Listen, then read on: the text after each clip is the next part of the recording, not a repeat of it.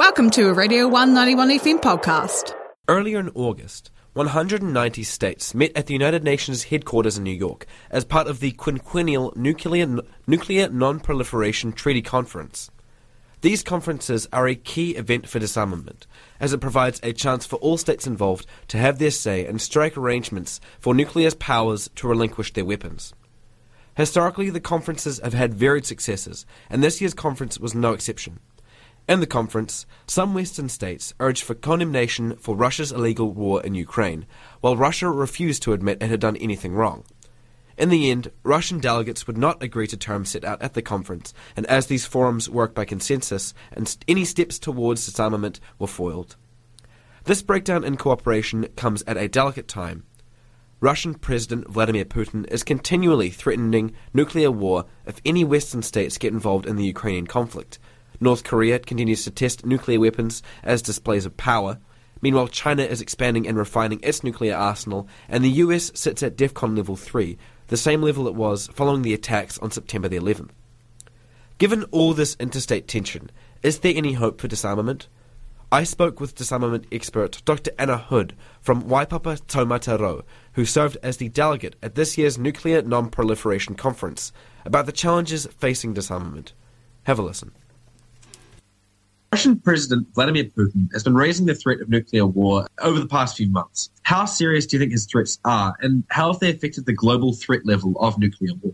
The threats have undoubtedly created a lot of anxiety and instability internationally. But in terms of how credible they are and how likely it is that we're going to see a nuclear attack from Putin, my sense is at this stage it's probably not very likely. And I think we can see that for a number of reasons. If we have a look at the context around the times when he has made the threats, we can see that really what he's doing is trying to posture and create the impression of strength as opposed to that he's actually going to use nuclear weapons. So the first time that he threatened to use nuclear weapons was right back at the beginning of the conflict with Ukraine. And at that stage, it was really unclear whether the West and NATO were going to enter the conflict and put boots on the ground. And so we can read Putin's threat then as sort of a warning to the West to stay out, and that if they stayed out, they wouldn't need to worry about nuclear weapons. The second time we saw significant threats coming from Putin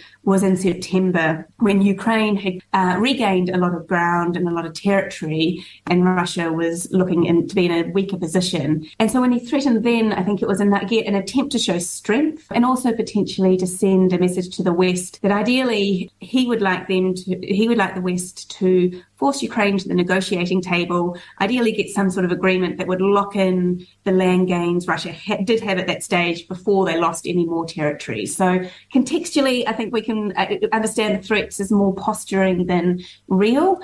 I think the other factor to take into account when we're looking at these threats is, in many respects, it wouldn't work well for Putin to actually use a nuclear weapon in Ukraine. It's likely he would use a tactical nuclear weapon, and it's questionable how much impact that would have on the conflict and how much help it would be. And further, I think if he did use it, he would get a huge amount of backlash from the entire international community. The West or NATO would probably respond maybe with conventional weapons, but really strongly. And then other countries like China, who's really been trying to stay out of this, would probably be forced to take a position that was against Russia too, and that would put Putin in a very weak space. So my sense is that while everybody knows it's not good and there is a lot of instability, it's unlikely he's going to use them at this point. You were part of the delegation for the 2022 Non-Proliferation Treaty Review Conference at the United Nations. How would you characterize the outcome for this year's Non-Proliferation Treaty Review Conference?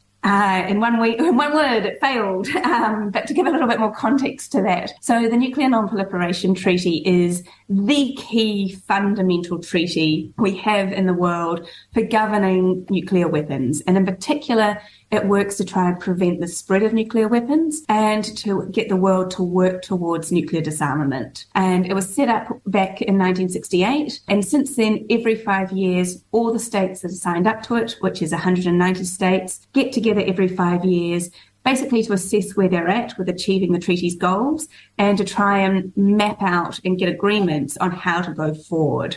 what we saw this year when all the states got together in New York to negotiate for 4 weeks and try and come up with an agreement to prevent proliferation and work towards disarmament was that actually most states were on board for trying to get an agreement. And by the last day of the conference, we had all bar one state prepared to sign a really big, long agreement. It was 36 pages. But at the 11th hour, the Russians walked in and said no deal and weren't prepared to sign. So it all fell over and we didn't get anywhere, which is really disappointing and concerning, given we're at a point where, although Putin may not be about to use nuclear weapons right now, there are many, many, many issues and concerns around nuclear weapons. And we're really at a point where we do need to see significant action on nuclear disarmament. Were you expecting the Russians to just, say no and strike it down? Getting agreement on nuclear issues is always difficult, and there's always a chance that negotiations could fall over because numerous countries object. So we were very alive to the fact that something could go wrong. And yes, it was always possible it may have been the Russians. It was possible it could have been other countries. We were hopeful in the final stages that we would get over the line because there had been a lot of goodwill. But I guess given, we probably shouldn't have been, it's not unexpected given that currently the global situation and the war in Ukraine is creating an added layer of tension in this sort of space. Historically speaking, how successful have these conferences been for, nuclear disarmament? They have failed as many times as they've succeeded, basically. And even when they've succeeded and we've managed to get an agreement that charts the way forward for nuclear disarmament and puts down certain measures, those measures have tended to be fairly small, fairly weak, and it has been really difficult to get states to implement them and actually have them come to fruition. So the treaty, as I said before, was created back in 1968, so 54 years ago. No one at that stage envisaged that we would still be trying to get nuclear disarmament in 2022. Everybody, when they created the treaty, thought that it would take a few years, maybe a decade at most, but the fact that we are still here more than 5 decades later, still trying to get progress, I think shows that the regime is in real trouble. It's not healthy. The United Nations has been criticised by many due to its structural veto system, whereby any permanent 5-member state can just veto a resolution. Has this interfered with disarmament in the past? And do you think there are more successful avenues for nuclear disarmament, such as interstate treaties?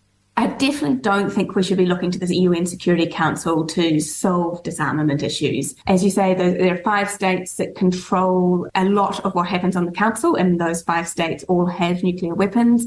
And outside of those 5, there are then only 10 other states at any one time. So it's a really small body of 15 countries.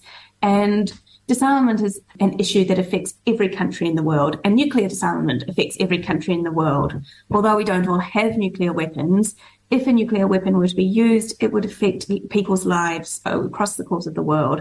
And so I think in that respect, it's really important that all countries can be at the table.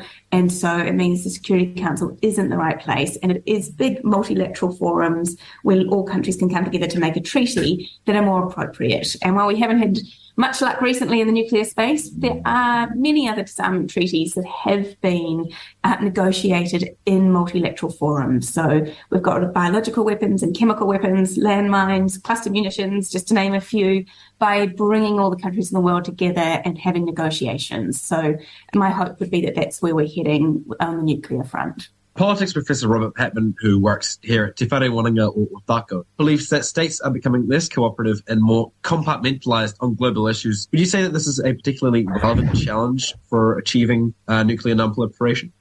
So this is super interesting to think about in the context of disarmament. I completely agree. There's a lot of division in the international community at the moment and a lot of difficulty with getting states to agree. But ironically, for disarmament, that may not be a bad thing. And the reason I say that is if you look back over the history of nuclear disarmament, the time in history when we had the most amount of cooperation amongst states and the most number of treaties being developed in the nuclear sphere was actually at the height of the Cold War. So that's when obviously we had major different power blocks, lots of tension, lots of disagreement, and yet it was really productive for international treaties around nuclear issues.